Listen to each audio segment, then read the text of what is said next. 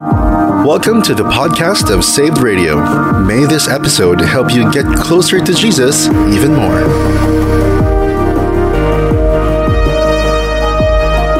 Today, we have a special guest to speak on one such issue, which is actually human trafficking.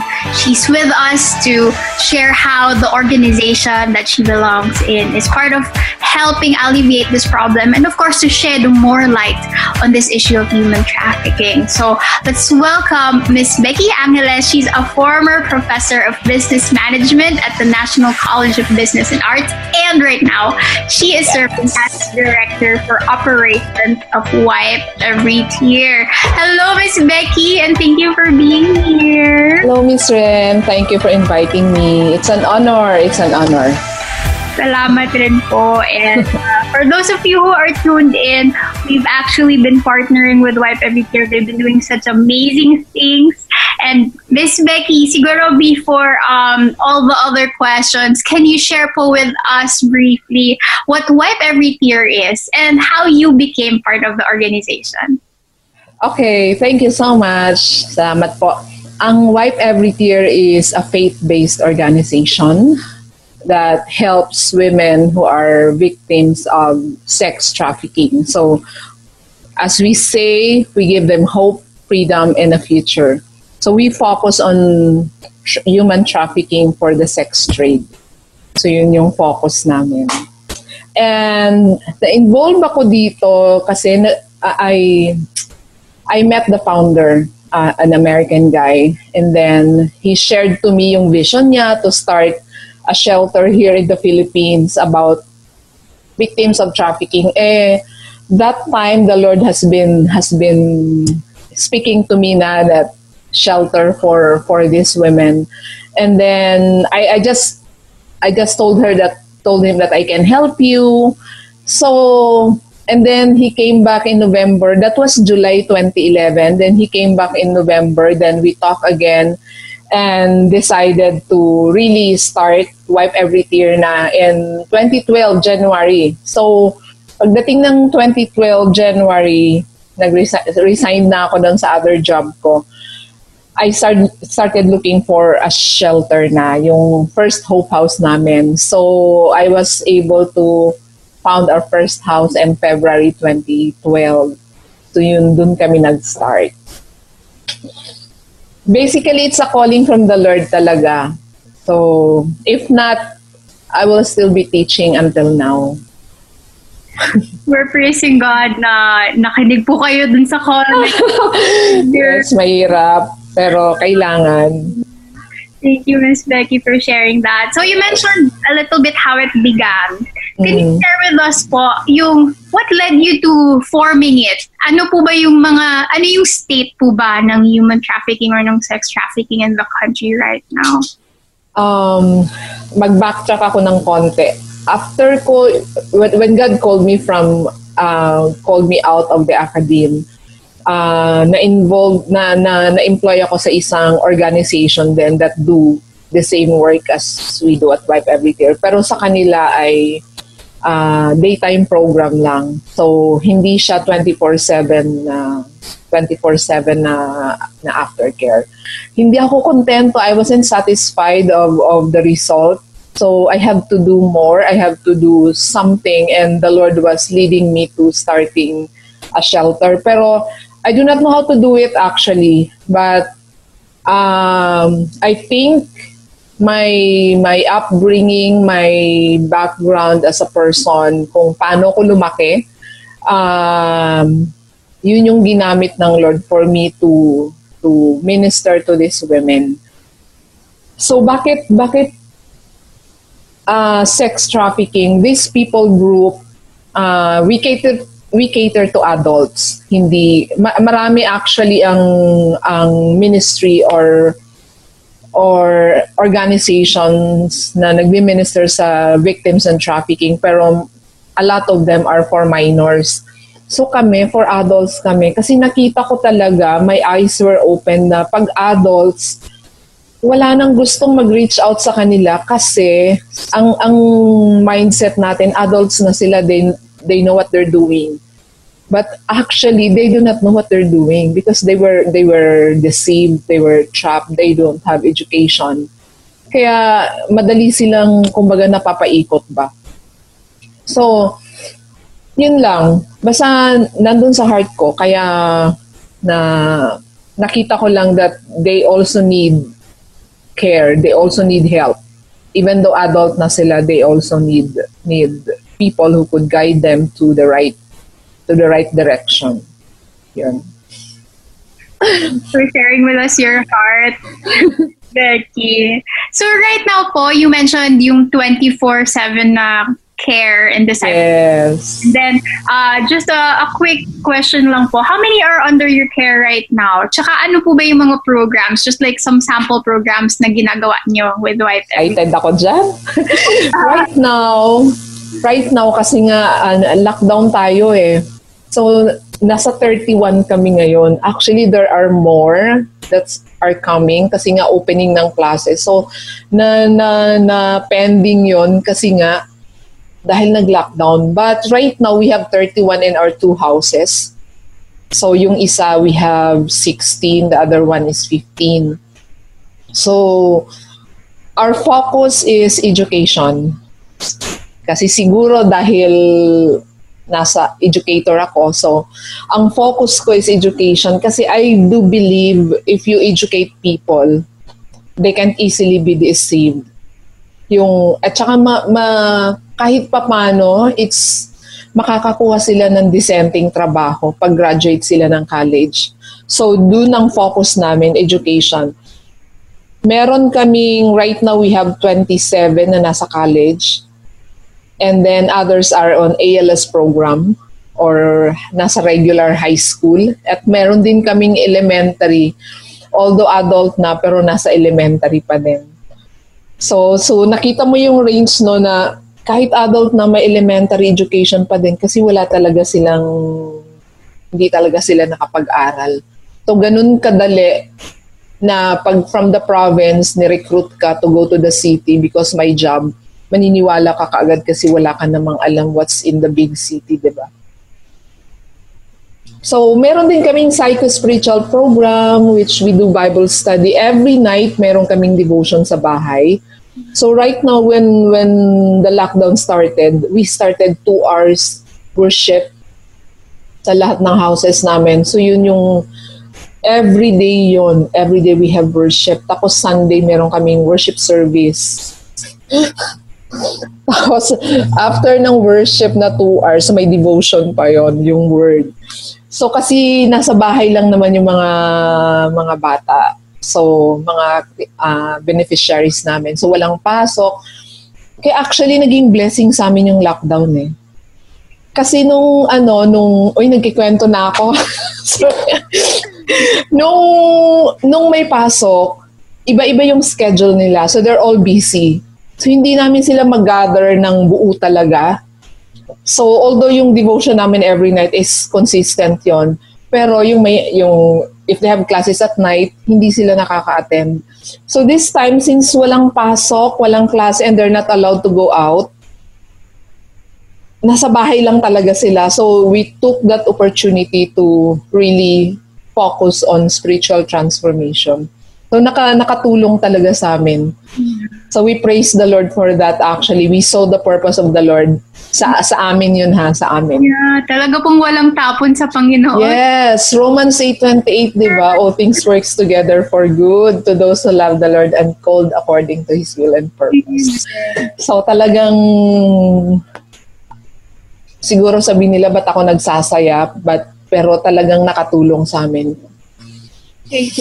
Can you share naman po with us some top-of-mind struggles na napagdaanan ninyo? And paano rin po ipinakita ng Panginoon yung faithfulness niya through those struggles? Since ang Wipe Every Tear is just 8 years old lang kami dito, at saka we mainly depend on his individual sponsors. Wala kami talagang big funding organization na nagpifinance sa amin. And ang expenses namin talagang malaki kasi we rent the houses, utilities, tuition fees, school needs, pagkain, may allowance pa sila every month. And we support their children kung may children sila.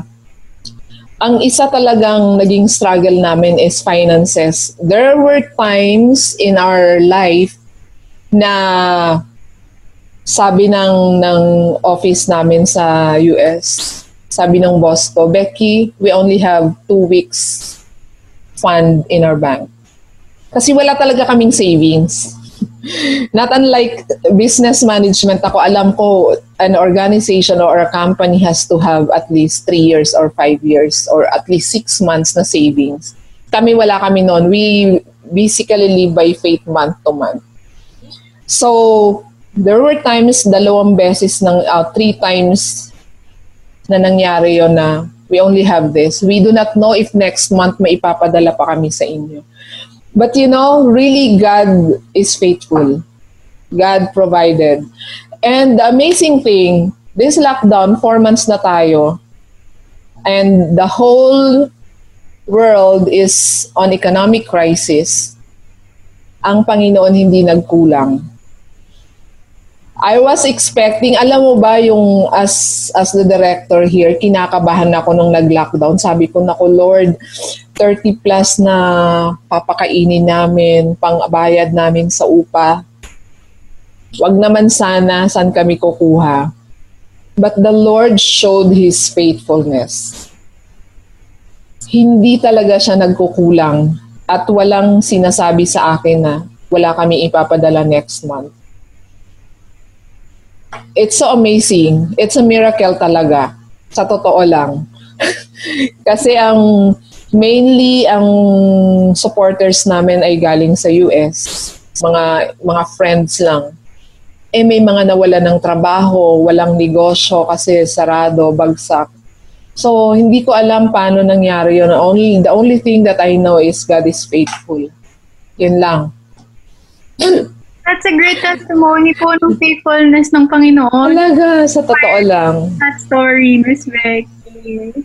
Siguro, more about inspiration since we're on this track na. Ano naman po yung mga ma-share nyo na top of mind, inspiring stories ng mga na-rescue nyo sa when you recall it? For 8 years, meron na kaming 40 ladies na nag-graduate sa college. And seeing them on Facebook, updates sa buhay nila, victory talaga masasabi na iba na yung buhay nila dati kaysa sa ngayon.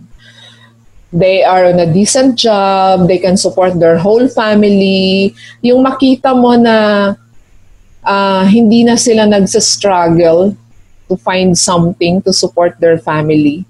Kasi as rescuing one girl, it means rescuing the whole family. Yung makita ko silang umakyat ng stage, they received their diploma wearing a black toga, masyadong victory sa amin yon. And then right now, meron kami isang graduate siya ng HRM, and she is one of the best students sa school nila, tourism siya, and she really has a great future. Kaso the Lord called her to go to the mission field. Ngayon, nag-aaral siya sa seminary, taking up her master's in divinity. So, ang goal niya is to go to the mission field. So, nakakatuwa talaga, and I know there are marami pang susunod sa kanya. Yung ganun. Yung bang story na ganito, merong testimony yung isa naming girl na, alam mo ate, natutuwa ako kasi every time na magkakasakit si mama ngayon, di na ako natatakot na dalhin siya sa doktor kasi meron akong health insurance provided from my company, nakasama yung magulang ko and mga kapatid. So provided, 'di ba? So hindi nakakapagpa-check up nang hindi matatakot na walang pampa-check up. That is just one of the stories. Marami talagang stories na so kontento na kami sa ganon na makita silang maayos ang buhay. And every time na, so 4 to 6 yung aming worship and Bible study at home. Every time may sharing time. Marami talaga. Next year, we will go to Leyte for a mission trip. Kasama yung mga beneficiaries namin. And they are very excited to that. Wow. Yung ganon. So, victory yun. Nakakatuwa. Nakaka-encourage po. And yung ripple effect ng pagtulong sa isang buhay, ang dami na apektuhan as well. Yes. To hear. Siguro po for those of us who are listening and who may have encounters with survivors of human trafficking or possibly may pinagdadaanan pa ngayon tapos ma-encounter namin, are there any helpful reminders po whenever we meet such people that you would like to share? If you meet someone like them, survivors who are still there, take time to listen. Kasi dati ako, nung nagtuturo pa ako, dumadaan-daan lang ako sa mga bars. Never in my 11 years na pagtuturo na pinagpipray ko yung mga nag-work doon sa bar. So, God has checked me on that. Na pag may nadaanan kang ganon, kahit hindi mo sila nakausap, hindi mo sila nakita, take time to pray, to say a prayer for them. That the Lord would rescue them, that the Lord would provide for them, and that the Lord would protect them. And kung makakausap mo man sila, allow them to feel the love of Jesus. Kasi yun ang importante. Pag pumupunta kami sa bar, actually we do not say that you have to accept Jesus as personal Lord and Savior. We say Jesus loves you, or we are here because we love you. And we take time to listen to their stories without being judgmental. Kasi we have the tendency na sabihin, itamad ka lang kasi kaya nandyan ka, you want an easy money. Nasasabi ko to kasi galing ako dyan eh. Isa ako sa nagsasabi niyan dati. Kaya naman ganyan sila dyan kasi easy money yan. But God has checked me on that. Kinorek ako ng Lord dyan at talagang nagrepent ako dyan. And I asked forgiveness sa kanila, sa mga beneficiary namin na tinignan ko sila ng ganon. And there are deeper reason bakit sila nandun. So, kung hindi mo sila maririnig sa istorya nila, hindi mo sila maiintindihan bakit sila nandun. So, we have to listen. Bigyan natin sila ng tenga na makikinig o pusong makikinig sa kanila without judgment. Salamat po for that. To love like Jesus talaga po, ano? Yes. Kasi mahirap if we would just look at our human nature, mahirapan tayong mahalin sila eh. I wanna share a prayer na bakit ako nag-survive for basically 10 years na ako na nag-serve sa ganitong ministry. Ang prayer kong sinabi sa Lord noon na maybe people who would the listeners could say also. Sabi ko sa Lord, love these people through me. Allow me to be the channel of your love for them. Kasi kung ako lang di ko kaya, Lord, mahirap. Pero if God will use you to be a channel of His love to them, you will make it. That's such a great prayer, Miss Becky. Simple pero importante yun eh.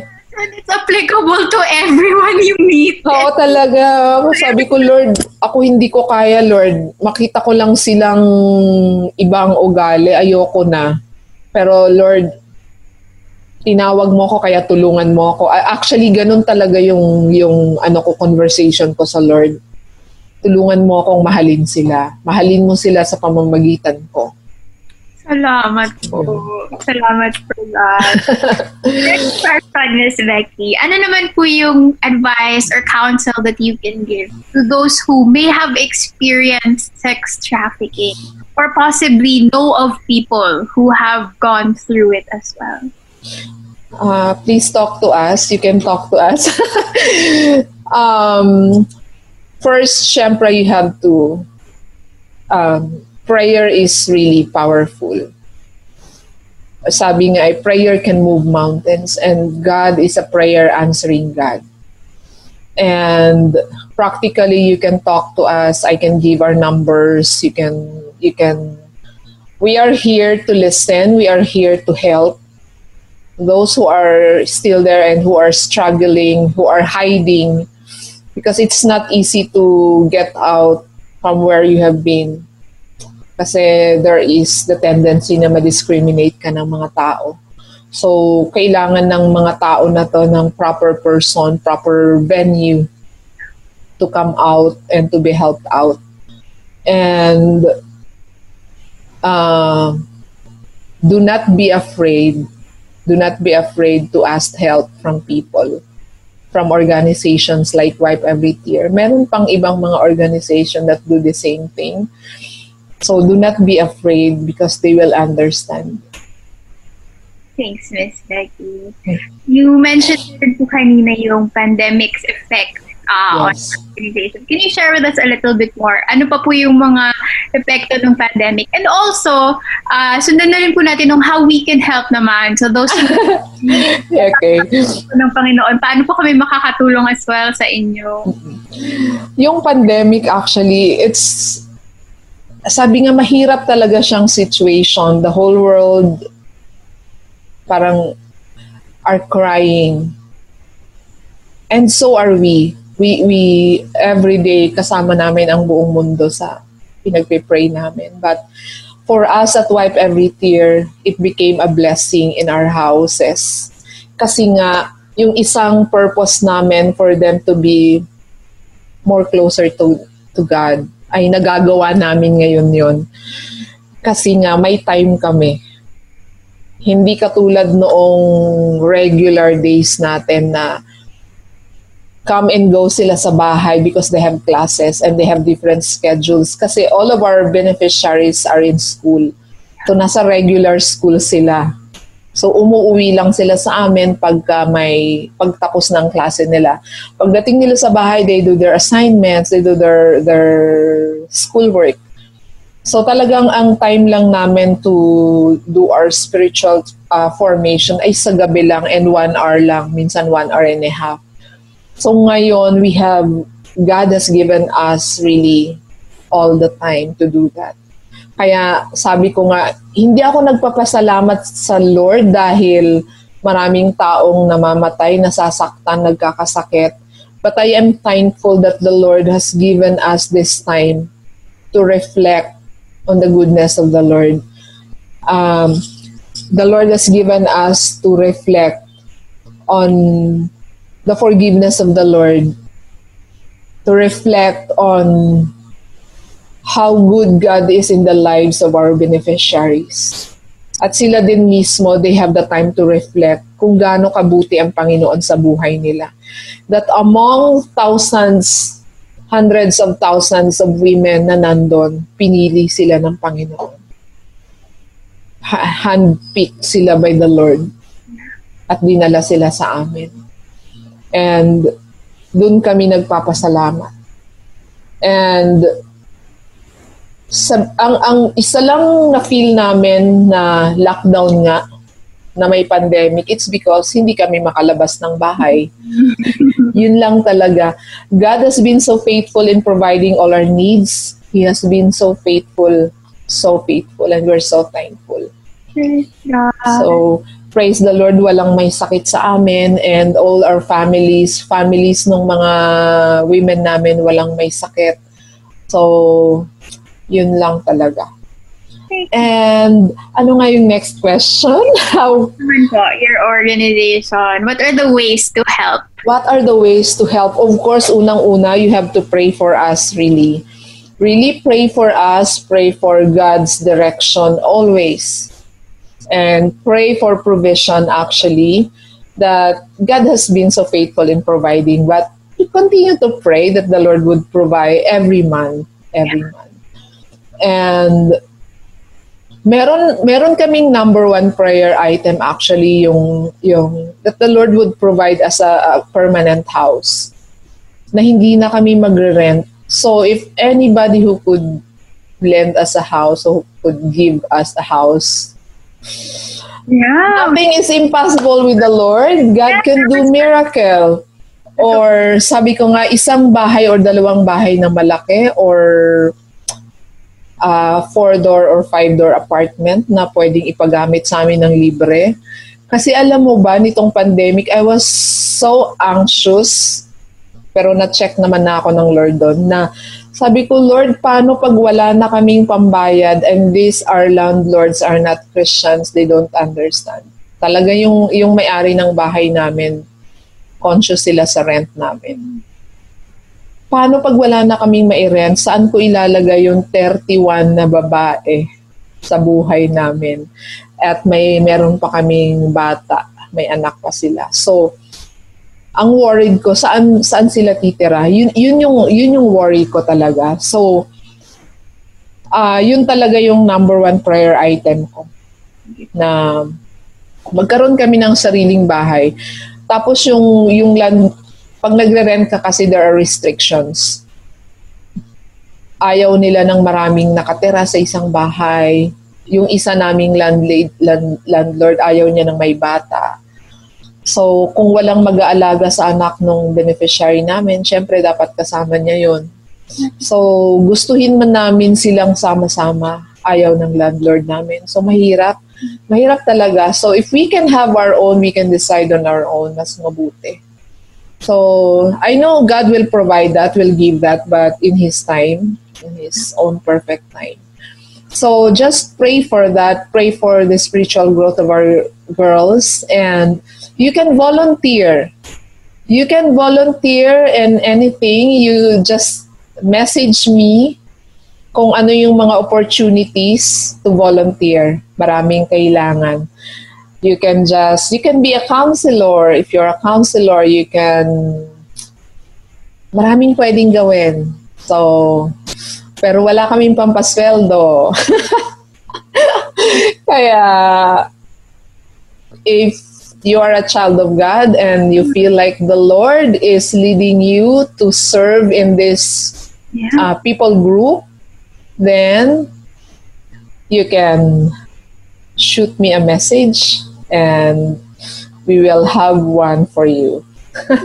May Facebook page or website po ang Wipe Every Tear that you'd like to share as well? Yes, meron kaming Facebook page, pero normally ang sumasagot doon yung American office namin. So you can message me directly. Yes.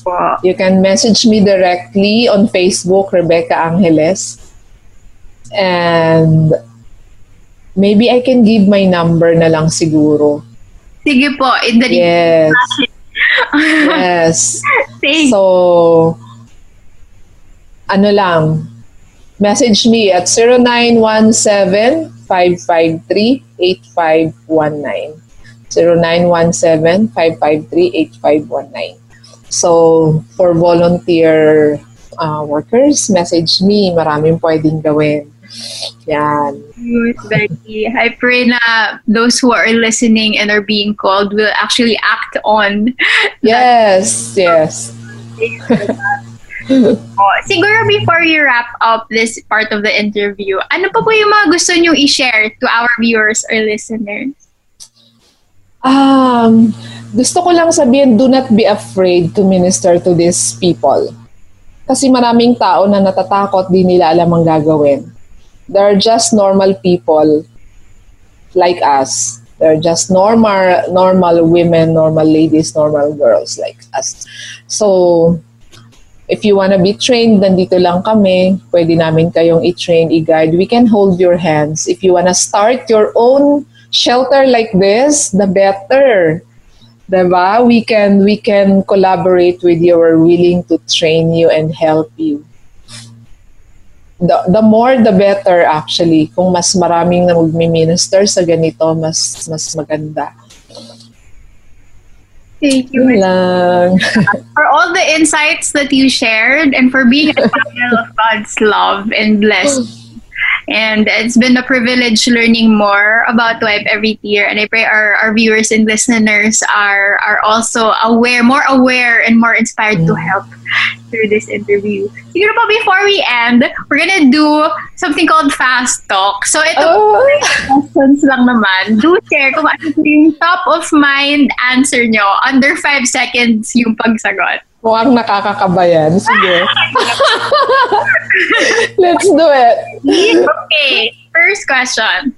If you weren't doing your current job description, what would you be? A teacher. Next. What's your top favorite Christian song? I Need You, Lord. Next. What are the top 3 things you always bring with you? My Kikay kit, nail cutter, and a water bottle. Okay. What's your greatest fear?